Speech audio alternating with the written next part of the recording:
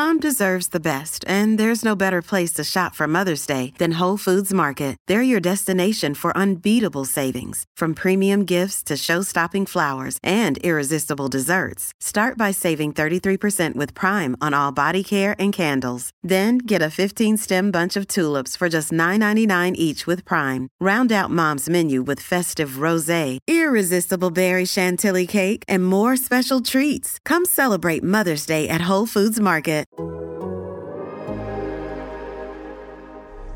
The new Miami, the new Miami, the new Miami, surge, the new Miami, the new Miami, the new Miami, surge. It's a Kane thing when we walk through. With the you ain't no bark, dude. Straight dog when we bring the fight. Ain't scared of no bright lights. It's prime. Welcome back to the Wide Right Podcast. I'm Manny Navarro, Miami Hurricanes beat writer for The Athletic. It is Thursday, July 1st, around 7 p.m. It's been a busy, interesting first day of the name, image, and likeness era in college football. D'Eriq King, Miami Hurricanes quarterback, has been busy since about 12:01 a.m. signing a deal to not only represent a company, a car towing company for $20,000, him and Bubba Bolden, but also getting himself involved with The Wharf, a restaurant slash club here in South Florida, where he will be making appearances and getting paid for it. He also launched a new company, Dreamfield, with Mackenzie Milton, the Florida State quarterback, basically helping athletes secure deals where they get paid for appearances and autographs and memorabilia and so forth. He also launched his own, D'Eriq King did, his own shop where he's selling merchandise, D'Eriq King merchandise. So Manny Diaz, Hurricanes coach, said at Paradise Camp last weekend he wanted his players at Miami to take advantage of the economy in South Florida, take advantage of their fame and get paid for it. And that's exactly what's happened. So far, D'Eriq King pocketing the most money, it appears, early on, but Bubba Bolden also got a $20,000 contract with the same towing company, an auto company based out of Tampa. And, you know, Al Blades Jr., Nestor Silvera, they're all guys working on things here. So it's been a crazy first day. There's going to be a lot more news in the weeks and days ahead. But I wanted to, kind of provide you with a little bit of insight. I had a lot of questions myself about what to sort of expect here. And so I reached out to a former Hurricane, Adam Arnott. He's a former Hurricane center, was here during the Al Golden era, 2014 to 16, right when Mark Richt arrived. He was a walk-on center, obviously didn't play a whole lot, but he's a smart guy, and he studied law at Miami, graduated with his law degree at Miami, and now he represents athletes, college athletes, in this new NIL era. And one of them is walk-on linebacker Ryan Rigoni, who, oh, by the way, is about to launch a new podcast with D'Eriq King. Two Houston guys is the name I told them they should call it. But it's going to be a new podcast here coming out soon. D'Eriq King and Ryan Rigoni, two guys out of the Houston area.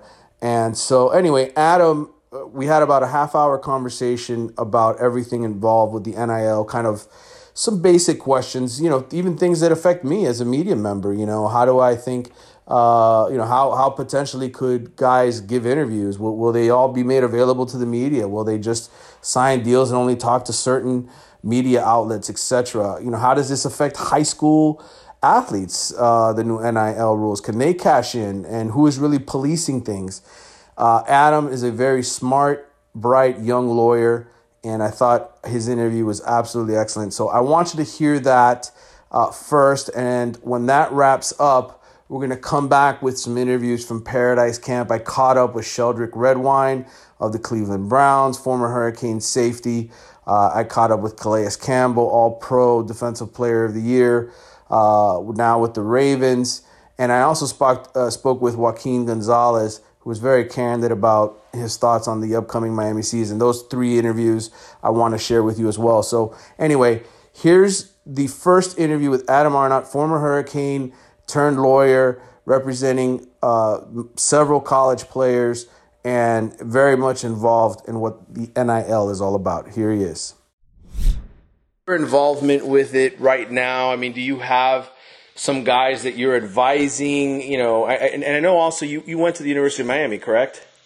I did. I was actually a football player from 2014 to 2016. I played center under Coach Golden. Oh, okay. So great. Yeah, so very, personal connection to the school. Obviously, that's kind of partly what drove me to ultimately get into this space. Mm-hmm. When I joined the team in 2014, I was, pre-med to start, and then fell in love with the sports law side of things after they threw the 400-page NCAA handbook in front of us and said, sign it, right? So I kind of pivoted, ended up staying at Miami for law school, went to Law, graduated in 2020, and then I also got my Master's of Laws, specifically in Entertainment and Sports Law, also from Miami Law School. So 3-time Kane graduate. Really no interest in going anywhere else, as you can see. But yeah, so heavily focused on sports, and I really wanted to get back into this space because I see that there's a huge need. I know that there's going to be people who are taken advantage of, and I want to use, the knowledge that I built up from an intellectual property and sports lawyer perspective and kind of combine that with everything that I learned from going through the grind, right? Like I can relate to players. I understand the grind. I understand, what they're getting pressure-wise from agents. And I've definitely applied my knowledge from that experience to what I'm doing nowadays. Great. Did you, I guess right now in the early going, do you have any players that you're advising, whether it's Miami or other schools, that are coming to you and saying, hey, I need your help, with this? I do. I've signed a linebacker at named Ryan Rigoni, okay. And I'm also representing the King and Rigoni Show podcast. I'm working on Derek King and Ryan Rigoni's podcast that they're creating. Awesome. So I'm currently representing them in those negotiations. But yeah, obviously have a bunch of meetings lined up to try and expand, not only throughout football, also other sports, really looking into the women's sports at and elsewhere. I think that that's a really underlooked area in terms of what can be applied to those non-revenue producing sports in this era. Mm-hmm. So I'm really excited to, take some more meetings with female athletes and athletes in non-revenue producing sports as well. But yeah, so I've focused the last few weeks really on clients specifically. And obviously, we couldn't sign anything today. Mm-hmm. So I saw, my first signing was Ryan Rigoni today. Awesome. And I'm assuming there'll be more on the way. Like obviously, Ryan's. I know his story being a former walk-on, a guy who's played a role for Miami. Is there any other guys that have kind of maybe like in his situation that are reaching out to figure out ways to monetize their experience? I haven't had anyone reach out to me through that per se. Okay. I've been doing a lot of reaching out to try and show my value add as an attorney there. Right. What I've come to find is that I'm having to really show the difference between the negotiating that they're going to get from a marketing agent versus what I can provide, right? So the marketing agent has their company. They have a lawyer that works for the marketing agent, right? At the end of the day, the lawyer that works for your marketing agency is obligated to do what's in the best interest of the marketing agency and ensure that they get their 20% no matter what, right? Mm-hmm. So I'm here to take a step back and ensure that the deal is properly looked over from an IP perspective, because I want to make sure that a lot of clients are going to retain all of the necessary intellectual property rights. Right. I think something that we could run into is people signing the little click to accept the terms and conditions type deals if they get proposed something online through an app. And that presents a whole other host of issues, right? What IP are you giving away? Are they allowed to use your likeness for a year in perpetuity? You know what I mean? You have no idea if you just click, I accept the terms and conditions. Right. I know you've been, working a lot in this area. You're familiar with Open Doors, right? Yes, I know that they have a contract with the University of Miami, yes. Correct. So one of the questions that I have, and I'm currently working through, is when a brand makes an offer to an athlete on Open Doors, and they click, yeah, I'm interested in this, I'd like to move forward with this. Where is the contract, and at what point is a contractual relationship formed there? Because right. I haven't seen any step in the process where there is an attorney there, and I'm very curious to see, like, on those kind of click-to-accept deals, is there going to be a sacrifice in terms of protecting the athlete from an exclusivity and intellectual property perspective simply because they're looking for the convenience of being matched up through an app? Right, right. I obviously, being a University of Miami guy, I'm sure you're familiar with D'Eriq King, and I know he's obviously doing the podcast thing with you, but to see the start that he's kind of gotten off to, and I know maybe you don't represent all his other interests, but the fact that he's already signed, essentially a $20,000 deal, to be sort of a social media spokesman for, a car agency and a towing service, I guess, and then, now I guess later tonight he's going to have the partnership with the Wharf. Absolutely. Yeah, I mean, is this going the way you expected it? Is it going even faster than you thought it would for guys like D'Eriq King? What was sort of your expectations for day one? Honestly, this is really what I expected. I expected it to be a 12-0-0-0-0-1 kind of thing. Because this is really, if you take a step back and look at who historically has not been able to monetize their rights of publicity, college athletes are the only group of people in the United States who were prevented from monetizing this right that every other person in the U.S. has either by statute or by common law in their state.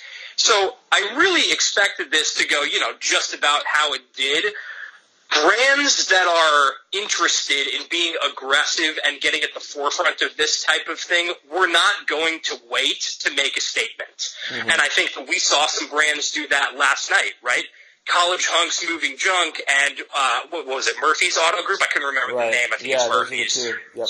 So those two brands, right, are forever going to be known as the brands that at 12-0-0-0-1 on day one were known for going after and diving into the space and exercising that sponsorship opportunity, right? I think this is even more so going to be remembered in the long term, even aside from just, the short-term impacts of him getting the revenue from the deal and everything like that. It's a precedent-setting type of thing, because it shows that brands are able to dive into a completely untapped market. It's almost like a well that was, non-existent before, right? This is the first time that any brand has been able to access it.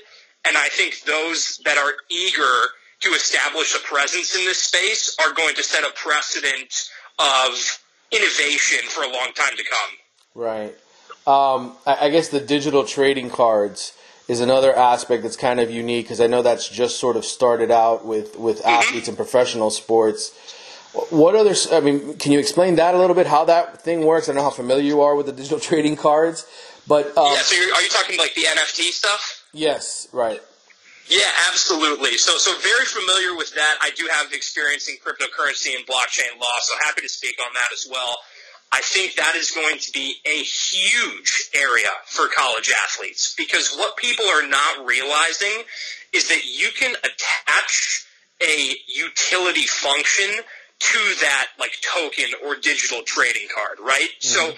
So D'Eriq can not only sell digital memorabilia, right, but what he can also do is have, like, game one-on-one with D'Eriq, or do a meet and greet with D'Eriq, or meet D'Eriq at Murphy's Auto Group for an autograph on this day, right? And you can attach that utility, like a redemption loyalty program aspect type thing, with the token or the trading card itself. So the opportunities that can be creatively sparked between brands and athletes is endless in terms of the potential activations that can be had from pairing a sort of utility function to that digital memorabilia. I'm not sure if that was super clear. Like, it's all, kind of a little bit difficult to explain, but sure. Does that kind of make sense? Yeah, it does. Think of it as like a digital trading card, right? So, like, if I have a digital D'Eriq King card, relating back to, like, what I do from an attorney perspective, like, I got to make sure that the intellectual property of his name, image, and likeness are okay in that license that's being transferred to the person who's buying this digital memorabilia, right? So we don't want to give any use of the athlete's name, image, likeness, or rights of publicity that's beyond the scope of simply viewing it as a collectible or things like that. Another piece to this is that when you resell those digital trading cards, a royalty can be attached to it. So what De'Aaron could do theoretically is if he sells an NFT, the person who buys it decides, you know what, I've appreciated this, for some reason I don't want it anymore, they flip it to someone else, you can code and have baked into that transaction a 10, 15, 20% royalty back to De'Aaron for whatever the value of the sale was. Mm-hmm. And that's, that's a whole other revenue stream that helps avoid, dilution and people continually flipping cards because they don't think it's profitable, right? De'Aaron's going to get a cut of that every single time it's sold. Right. And that's really what I'm making sure from a legal perspective. I have to make sure the IP is okay there, that the rights that are transferred in that digital collectible protect De'Aaron, or, the client in general, just generalizing here, protect the client, right? And that when it's sold again, that the original creator is properly receiving the royalties that they're due. Gotcha. Feels like we're all going to need a law degree to really understand all this stuff, right? I mean, the kids, the journalists, everybody who's sort of covering this change. It really is so complicated, and that's the crazy part. I've talked to, the lawyers in Miami's compliance department for hours and just trying to get a feel for how long do you think it's going to be before we have a, real clear guideline in terms of what are the bright line rules here, what's going to be allowed, what's going to be good, and what's not. And the timeline that I was given was 1 to 3 years. Wow. If that gives you an idea of, how they think this is going to play out. Because in reality, we don't know, right? Mm-hmm. In the past, when there was a violation of an NCAA rule, the compliance department was able to make a ruling based on the NCAA precedent. They can look to previous cases. They can say, oh, this person violated this rule. This is how the NCAA handled it. This is why you're suspended, right? Right. Now, there is none of that. There's zero precedence to look to.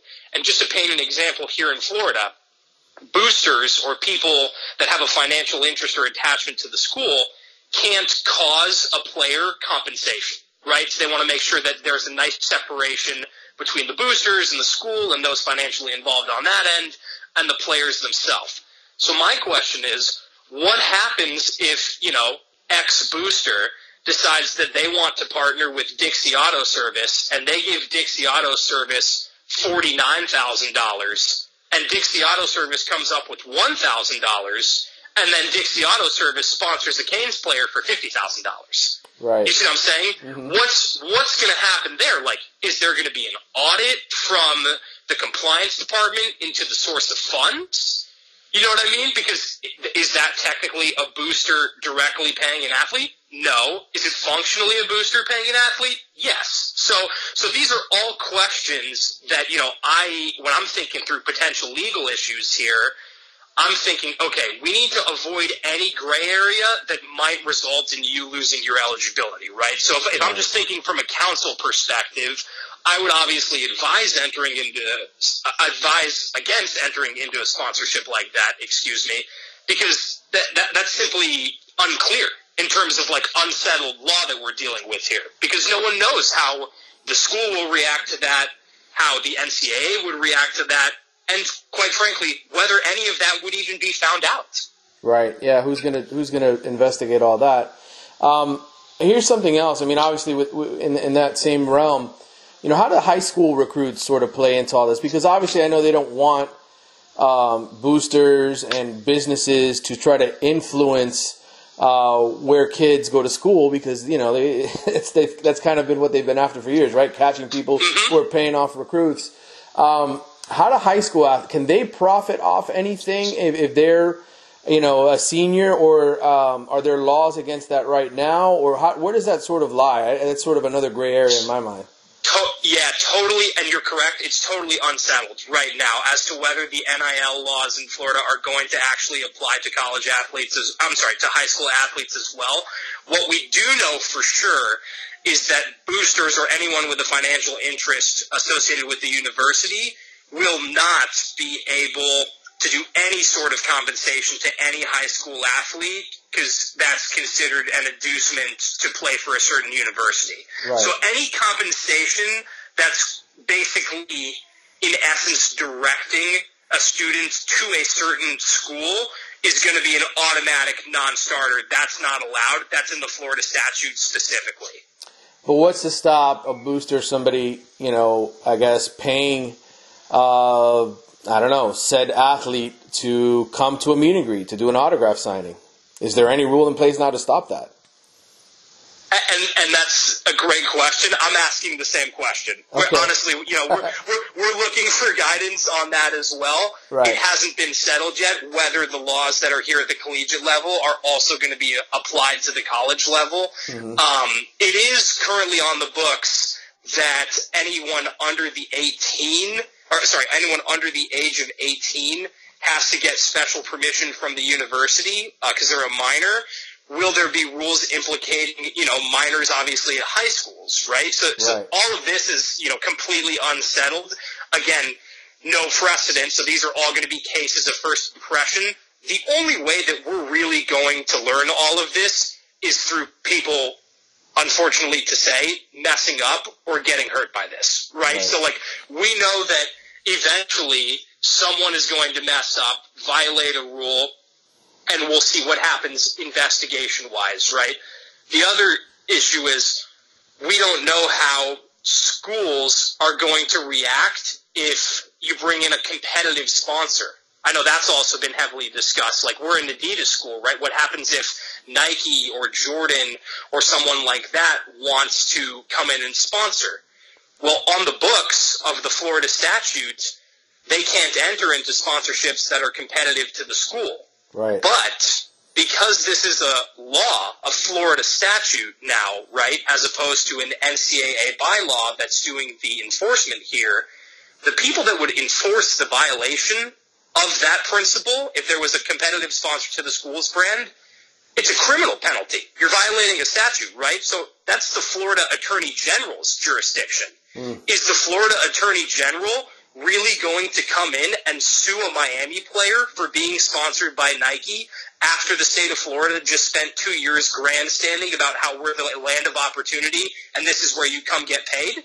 Right. I don't know. I mean, think of the optics of that, right? Like, that really doesn't make sense. Like, it's kind of counterintuitive to everything that Florida put on display for the whole rest of the country to follow for the past year and a half. Right. So, these are all things that, we're trying to think through the hypotheticals of which way it's going to go, but, honestly, is it on the rule books that it's not allowed? Yes. Is Miami or is the Florida Attorney General going to come after someone if they enter into a competitive mark with UM? I have absolutely no idea. It seems like a black mark optics-wise. Is it worth the trouble for them to do that? I guess it remains to be seen. That'll be a cost-benefit analysis if they have to cross that bridge when they get there. This is sort of a selfish question, being somebody involved in the media, but this is something that did pop into my mind. What's to stop an athlete now from maybe signing a contract with a specific media entity to only give interviews to that specific media entity? Is that something at all that could potentially come up? And is it being discussed where, It absolutely could. It absolutely could. And I've actually read stories today of players at big schools. I couldn't remember. I don't think the school was named, but I read somewhere that a group of 5 starters from one school signed a deal with the local radio station to give a 10-minute interview with all 5 of them together once a week on the radio station, to go into the radio station and do something like that. And they're getting paid $25,000 a year for that. Wow. Right? So, I mean, it's completely correct for you to wonder, because it's totally possible. Like, I'm sitting here thinking, even on a bigger scale, let's think about the licensing for the actual games themselves, right? Like, think about the college football playoff. What if a team is in the college football playoff. The game obviously shown on ABC, ESPN, right? Because they're the broadcaster that has the licensing rights there. What if a player does a deal with Amazon and they get paid $10,000 by Amazon to do an exclusive post-game show with Amazon, streamed on Amazon Prime Video? Is that going to be allowed? I don't know. Now we're implicating even more parties because we have to deal with the college football playoff, the conference, right, and the NCAA as a whole, because you're dealing with the championship. So I completely agree with you there. I mean, that's a great question. Could we see something like that? I don't see why not. I mean, if you want my honest opinion, this is just going to be like every other area of sports sponsorship where the exclusive categories are going to be sliced and diced and reinvigorated, right? Like into oblivion. You know what I mean? You know how there's a sub-sponsor of every subcategory now? Right. We've got Manscaped is the official electric trimmer of the UFC.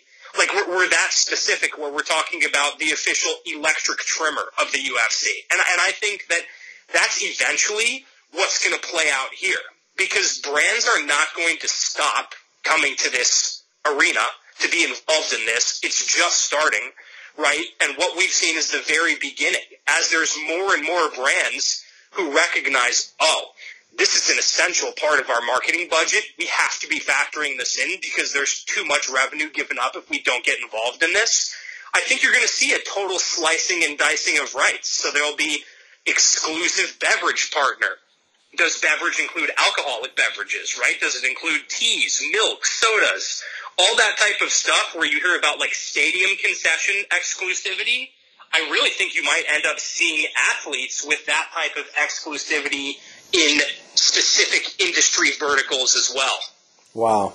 It's going to be nuts. It really is. It is. It's really going to be nuts. And I wish that I could provide you, some more straight answers on some of those questions. Mm-hmm. But, even on my end, I feel like I have 97% questions and 3% answers because there's nowhere that I can look towards for previous practical guidance. Yeah. You know what I mean? We just have absolutely no clue how they're going to enforce this at a large scale until it plays out.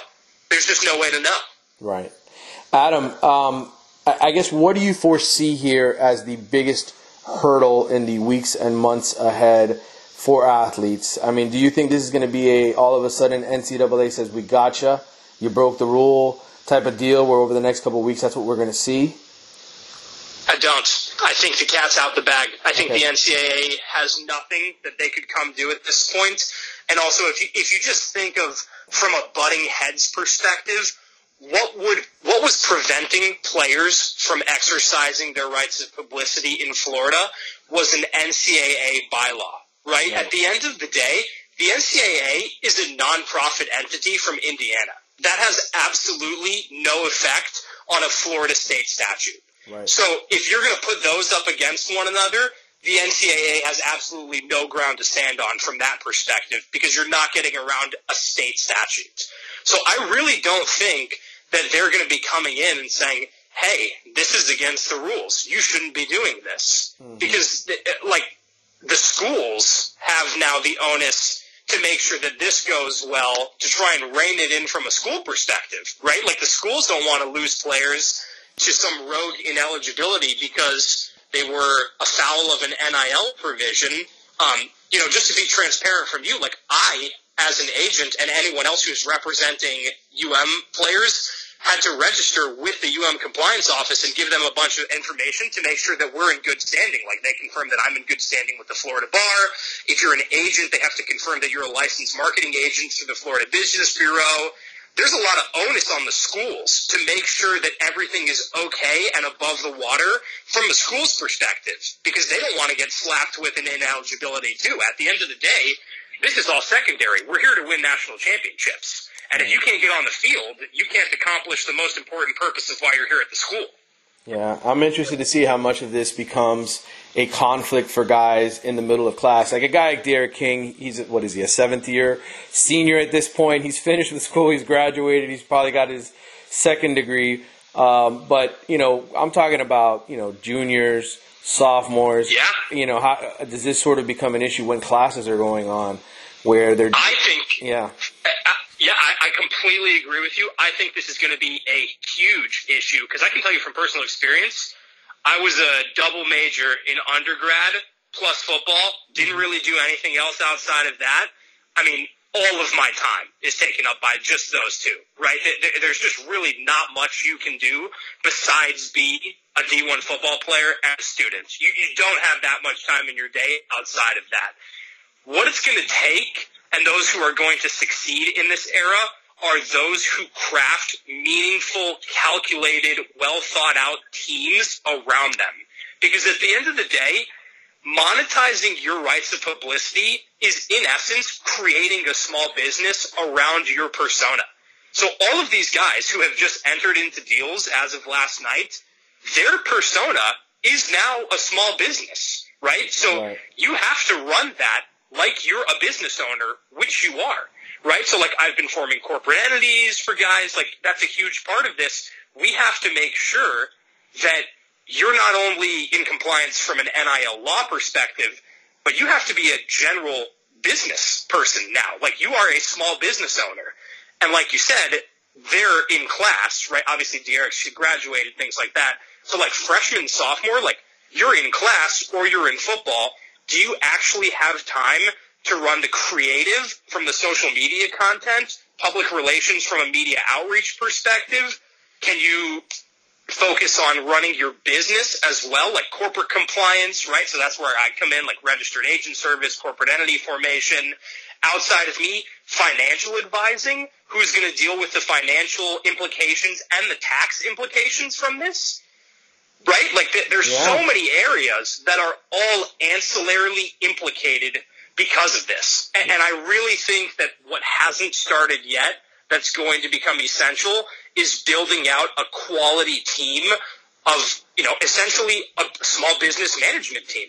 Right. Because these guys that are here to win national championships cannot be spending hours of their day drafting creative content and copy for sponsored social media posts and worrying about whether or not their checkbook is balanced out in their business bank account. Right. You know what I mean? Like this is just not what they're here to do. And also, it would take guys an extremely long time to become proficient in that because no one's ever been allowed to make money before. So nobody really has the money management skills to even be up to speed in that arena. Well, and imagine how many head coaches are going to be saying, hey, you're spending too much time tweeting about this deal that you've got. I need you to focus on football, right? I mean, that's 100%. 100%. And it all circles back to who do you have in place around you to ensure that the pieces of your business team are kind of like self-sustained and is a wholly functioning ecosystem siphoned off from your duties and your ultimate focus, which is eating well, training well, and putting a good product on the field. Because that's, I mean, like, if you want to boil it down, we have to forget all the NIL stuff if you really want to look at the reason why guys are here. Like, guys are here to play well and win championships. That is why you come to school here. And that has to remain first and foremost. So I completely agree with you that we need to be fearful of that. And I'm concerned that some guys are just going to see dollar signs, accept the deal, right, on Open Doors or something, click to accept the terms and conditions, enter themselves into a deal that they're, you know, maybe not too familiar with, or at least not as familiar with it as they should be. And then all of a sudden, you're stuck with all of these business assets and liabilities like intellectual property concerns. If you're doing a brand partnership, if you're doing sponsored ads, you have to have Federal Trade Commission's compliance and disclosures. Like, they're not thinking about this. And if you don't hire the proper team, you're completely going to run afoul of like all of the little nuances associated with quote unquote running a small business, which you are. Right. Yeah. Well, it's going to be very interesting to see how it all unfolds. Adam, I really appreciate all the time you gave me. Do you think, I mean, obviously I know Ryan Rigoni is trying to profit off this with the podcast, but beyond the De'Aaron Kings, beyond the Bubba Boldens, do you see this being lucrative for like everybody on the roster? Do you see this more as, you know, the stars are probably going to make the bulk of the money and, you know, other guys are going to just kind of collect when they can? So So I see a couple different tiers. So you've got tier A, which is your King, Bolden, Blades, Silvera, right? Like your huge names who will have the opportunities coming to them, right? So I would say that is unique to tier A, which is your superstars, high number of social media followers and engagement, nationwide name recognition, that type of thing. So that's one tier. The second tier is not going to have the opportunities brought to them like tier A is, but tier B has the exact same opportunity as tier A has.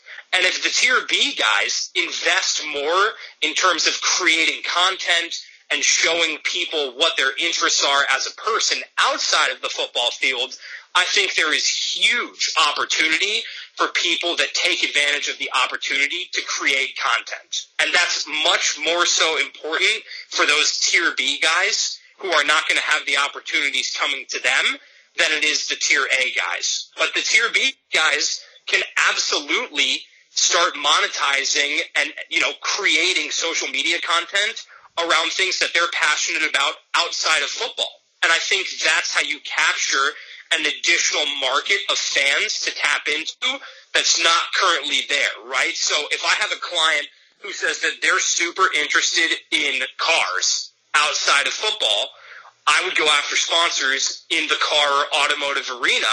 I would tell them to be creating social media content in that arena because the Canes fans that are going to follow them already follow them because they're Canes fans. Like, we see you every Saturday on the field. I know who you are as the football player. Show me who you are and what your personality is like outside of the football player. Right. Because then you can tap into the car fan market, right? Like, if they're a fan of cooking, you create cooking content, you can target and engage with and interact with social media accounts that are cooking-based, right? So that's what's going to require, obviously, more effort in terms of the content creation perspective, right? But the opportunity is completely there. Like, I follow this walk-on lineman, I think he goes to UNC on TikTok, and this guy has, 1.5 million followers on TikTok or something, and he's like the fourth string center for UNC, but he's hilarious, absolutely hilarious on TikTok with the content that creates, and he can now, monetize to 1 million plus followers, right? And he doesn't start, he doesn't play, he's not famous or have a bunch of followers or high social media engagement because of his on-field product. Right. The best case example is, it's a sad story now to reflect on, but do you know who Donald DeLahaye is? He was a kicker for UCF about 5 years ago. Yes, I think he lost his eligibility, right? Exactly. So he started creating YouTube videos because he loved social media and YouTubing. So he started, outside of football, starting to create his own YouTube channel to show off his skills in that arena. They stripped his eligibility, but now we can look back and say, wow, that is the perfect example of an athlete trying to capture a completely different segment and demographic than they would have captured should they have been marketing purely from a football perspective or just posting football pictures from the game on Saturday. Right. Now we know this guy's interests off the field, and he's going to capture a whole completely different set of fans and a different demographic than he would have if he only posted football stuff. Right. So that's real.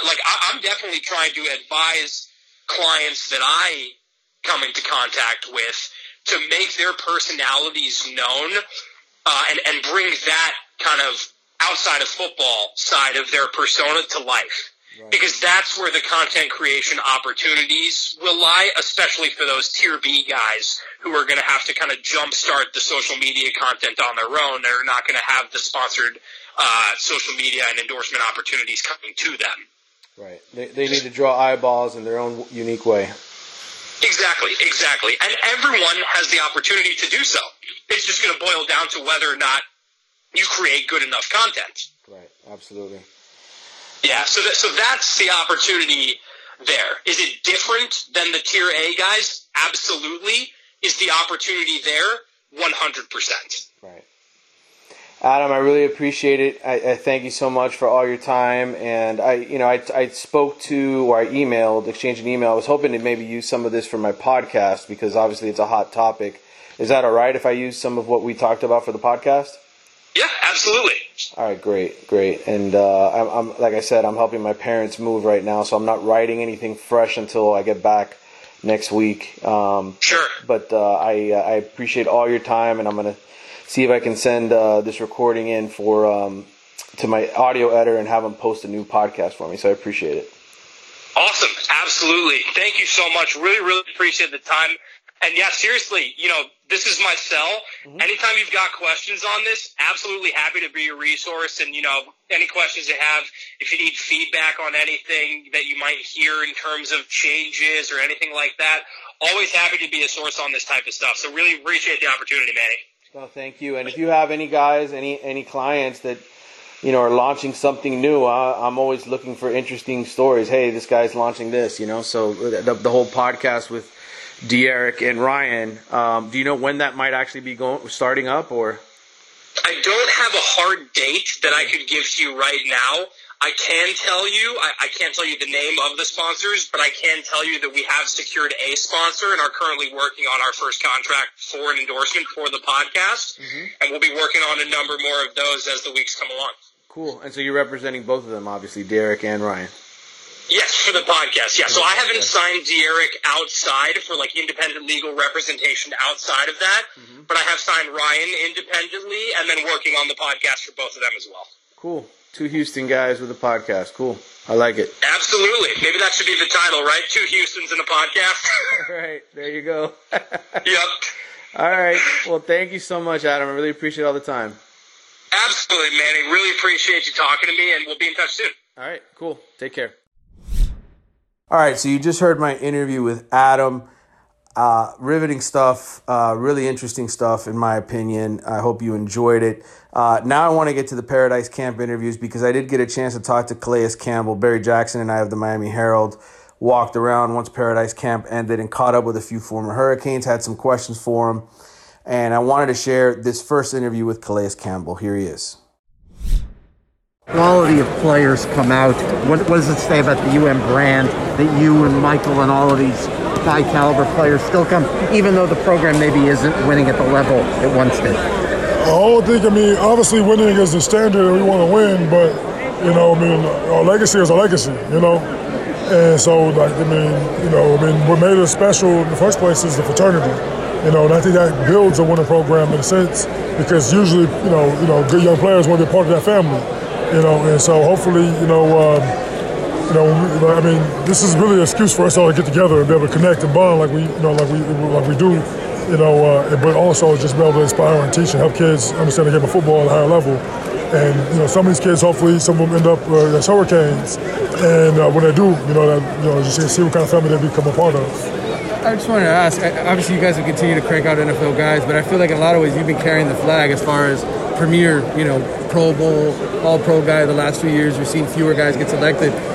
When you see Jalen Phillips, when you see Gregory still get taken first, do you feel like, okay, we've got a new tradition kind of coming along here soon? I won't call it a new tradition, but I just feel like, it's good to see, I feel like we represent who we are and putting guys in the league and turning guys into superstars, see that potential still there. These young guys who can play, who I think will be great players. Both those guys still have monster careers, and I feel like that's really good for the program. And really just, these are guys who, I came in and spoke to and told them, man, hey, I'll give you all my knowledge, if you want it, and just seeing them soak it up and care about what I have to offer, and just the kind of value I can love on them and give them, my knowledge. It's always dope to be able to come to things like this and talk to them and share with them, and I think they're going to have, incredible careers, But for what it says about the team and what the program is, having 2 first-round picks, 2 D linemen, it's great. It's great to see, and I hope it inspires more people to come to school here. Yeah. And one other quick thing, you were so giving with your time with Greg over the last couple of years, helping Rousseau. Is there a young defensive lineman among this group, the returning players you've sort of eyeballed and developed their relationship with yet? I think in Greg's, in his situation, it's a little different because he's so similar to my player I was. Just with his body type and the way he moves and stuff. So I saw a unique opportunity to really share, some tools I know for a fact works for his style. And so, it's a unique, situation that allowed me to really give them a lot more knowledge. But yes, there are guys who I try to, usually come back at least once a year and talk to the guys on the team and try to, just be able to, let them use me as a resource to, just understand technique better, understand how to watch tape better and all that stuff. But there's not one person I talk to more than anybody else. What might you tell recruits about Jess Simpson? He's a guy who's been in the NFL, obviously, with the Falcons, and he's back here again, just as a defensive line coach, obviously producing the 2 first-round picks, what he's teaching the guys here at the camp. What do you think of him, and how do you think maybe you can sell that to recruits? Yeah, I mean, I think, he has a great resume. He's coached a lot of great D-linemen, and, his D-lines do well, And so, I don't think I have to sell them too much. I mean, if you just pay attention and see, you want good coaching, and coming to Miami, you're going to get NFL-level coaching, especially in the D-line position. And I think the biggest thing is just, watch him do drills and the way he talks through drills and stuff. It's like, that's a good coach. That's a real good coach. And, to be able to have that NFL-level coaching in college gives you a big head start. Last one for me is just Manny Diaz, where you see the program now in year 3. It seems like they're getting better recruits. They were better last year. They got a quarterback now. How do you sort of view the whole? Yeah, I think when Manny first got hired, I had high expectations, but I knew it was going to take a couple of years. And then we had, we had some big games and big opportunities, and it was like, okay, but I knew it takes a little bit. It takes you to get a couple of years of recruiting, get your own guys in. I feel like right now we're going to take that step up again. And I think he's, as a coach, I think he checks all the boxes as far as as a leader and a guy that people want to follow. If you get your team to buy in when you have a talented group like we have, it puts us in a position to be very successful. And I love that we're opening up, with a huge game. In Alabama, and I've already been talking trash to all my Alabama friends, and so I'm confident. I think that it's going to be competitive, that's for sure. And I hope we win. I think we got a good chance to. Especially if we have a quarterback back healthy. So we'll see how it goes. But at the end of the day, man, the program, to me, it's still a family. No matter how many games we won or lost over the last 10 plus years, it doesn't change the fact that this is a fraternity. The brotherhood that we have here, and especially the guys that go to the NFL, it's very special. All right, so you heard from Calais. Now, one of my favorite Canes all time, besides Calais, is Joaquin Gonzalez, because Joaquin will say whatever he wants to say, unabashed, honesty all the time from him. And I thought it was really interesting. We talked a lot about expectations for this coming season. Obviously, Miami, with the team, the number of seniors that they've got coming back, D'Eriq King at quarterback, a lot of excitement for the Hurricane season. But you know what? Joaquin is very realistic. He knows that beating Alabama is probably a long shot. So we talked about Alabama. We talked about Miami's coaching, Garin Justice, all of those sort of things. Interesting conversation. Here's what Joaquin had to say. So what do you think, man? I mean, you were here, 2 years ago, and now... this is awesome, bro. This is awesome, from my point of view, coming into coach and being reunited with a bunch of the guys that I played with and the old heads from the program. It's awesome from a point of view for the kids. It's an unbelievable recruiting tool, really showcases the program, and it really gives these coaches an opportunity where you see a lot of the local talent. I was really taken back by how many kids from out of state are actually here, and they're also, because of the date that it's happened, being able to take advantage of some of the recruits that they actually have on official visits. So I think this is, there's very few programs that have this much talent that has gone through their doors to be able to have such a thing like a Paradise Camp. Obviously you can name a couple of them, but this is just unreal compared to some of the other camps that are out there. So I was going to ask you too about Manny in the program. Obviously the first year we were all like, okay, this looks like he's got quarterbacks now. Right. It seems like there's a good team coming back. Yeah, I think this is obviously, we hope one is, up to speed, come week one. It looks like he's progressing nicely. This is a big year. There's a big year for the program to step up and, grow. I think a lot of these guys, they've had a lot of recruiting classes come through here with a lot of talent. And I think development has always been a question, for a lot of years here. So if they can put that all together and really kind of, show, It's simple.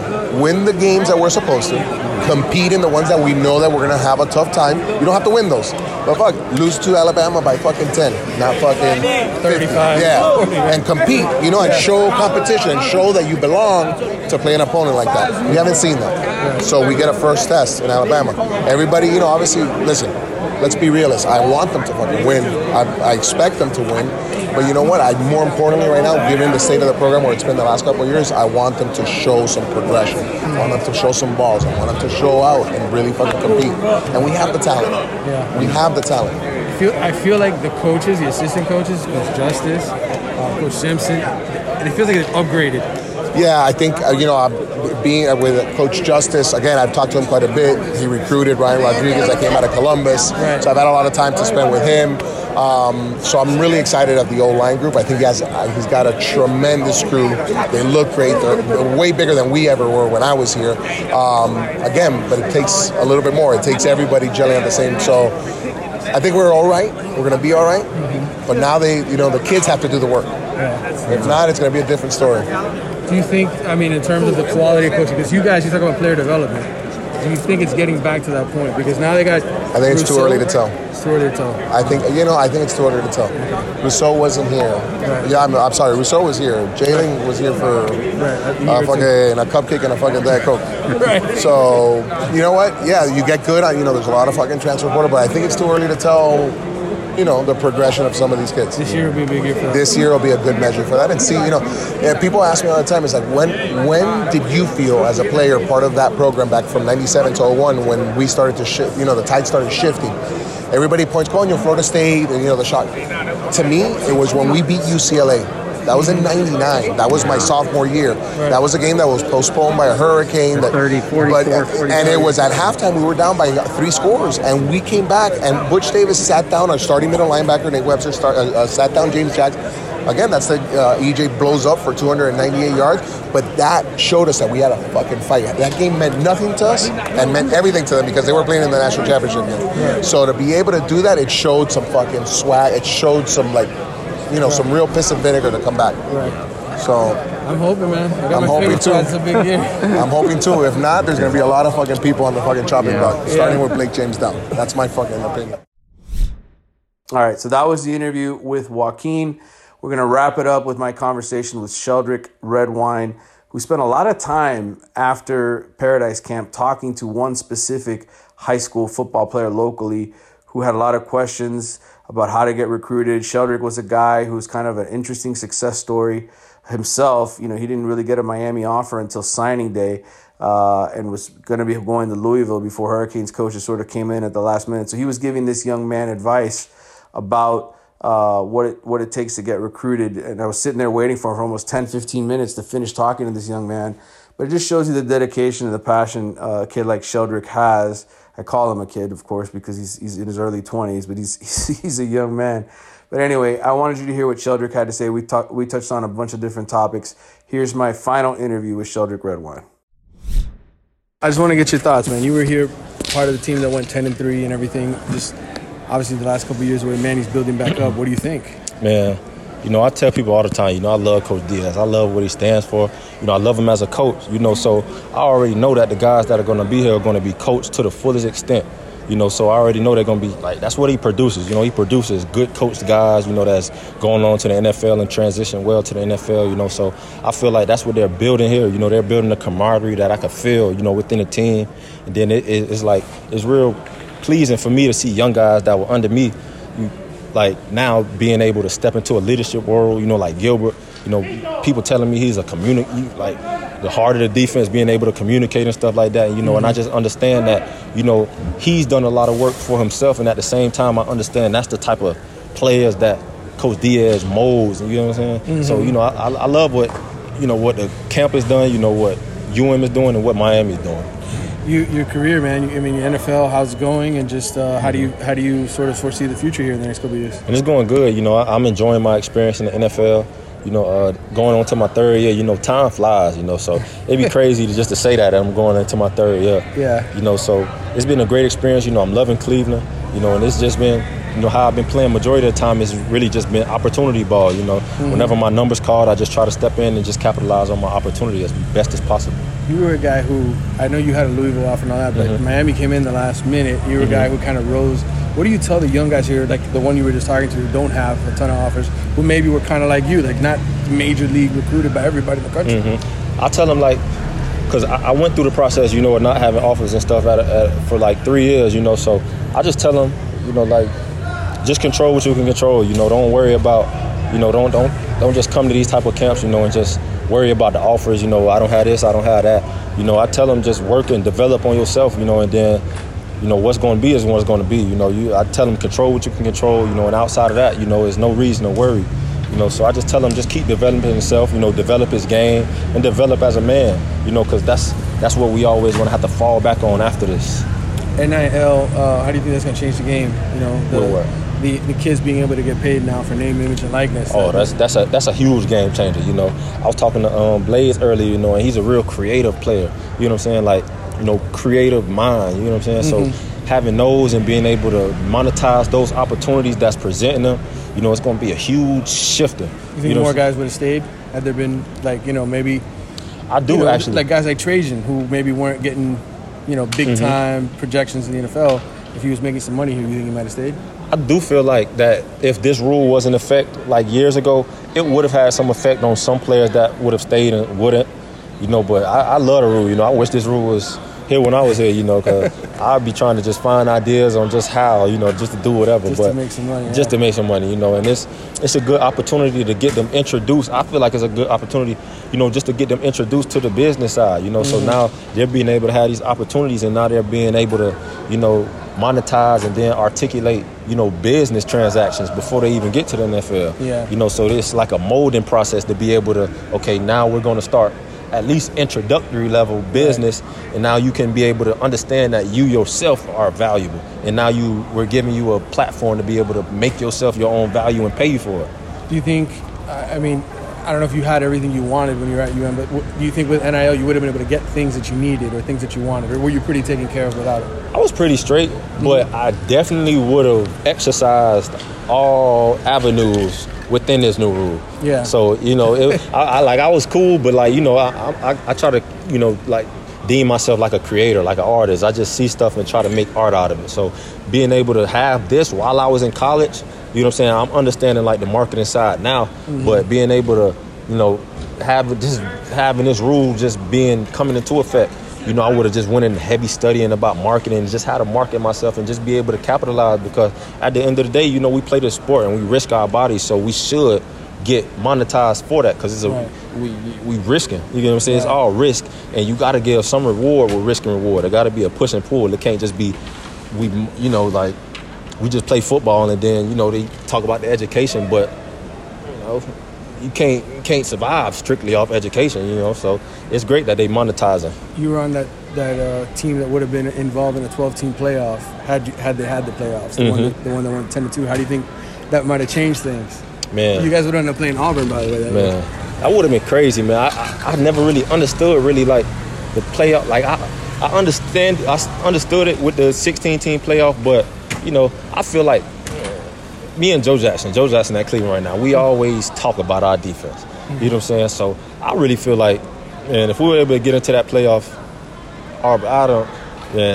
I got such faith in our defense and just how much fun we had. You know what I'm saying? Because, like, that's a part of the game that a lot of people overlook. You know what I'm saying? A lot of teams, a lot of good teams, you know, you got to have players that's having fun playing together. So when you got a group of guys that's having fun playing together, and at the same time you have dominant guys all within their own attributes, that's what makes a scary team. Yeah. You get what I'm saying? So I feel like, you know, just my mindset, I can't see anybody beating us that hasn't actually beaten us. Right. Yeah. So it would have been a fun, interesting thing. Oh, yeah, it would have definitely been fun. You know, would you have been able to play, because you guys would have ended up playing like 15 or 16 games. I mean, I don't really... What do you mean, like, if I would have been able to play? Well, because the 12-team playoff, you guys would have been a 10 seed that year. Because instead of playing the Orange Bowl against Wisconsin, you would have played Auburn in the playoff. Okay. That's the way it would have been set up. Oh, okay, yeah. And then you would have had, that would have been the quarterfinals. Then you would have had the semifinals and national championship. You would have had to play maybe 3 more games. Oh, yeah, that I definitely would have.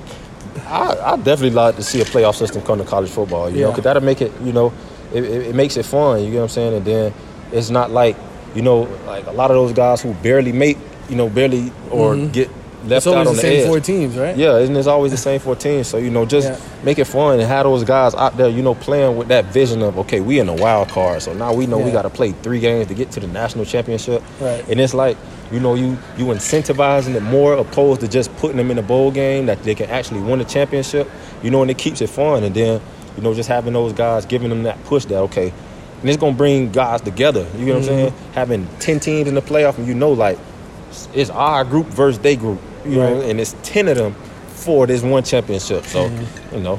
Would have been good. Man, I would have loved it.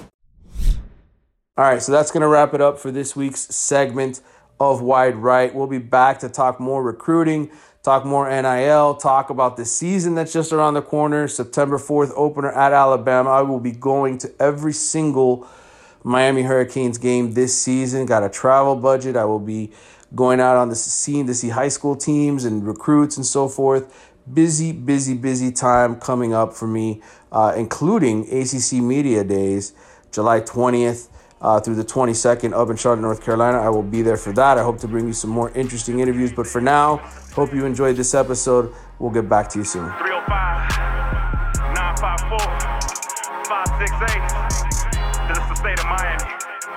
Y'all know y'all come down that way.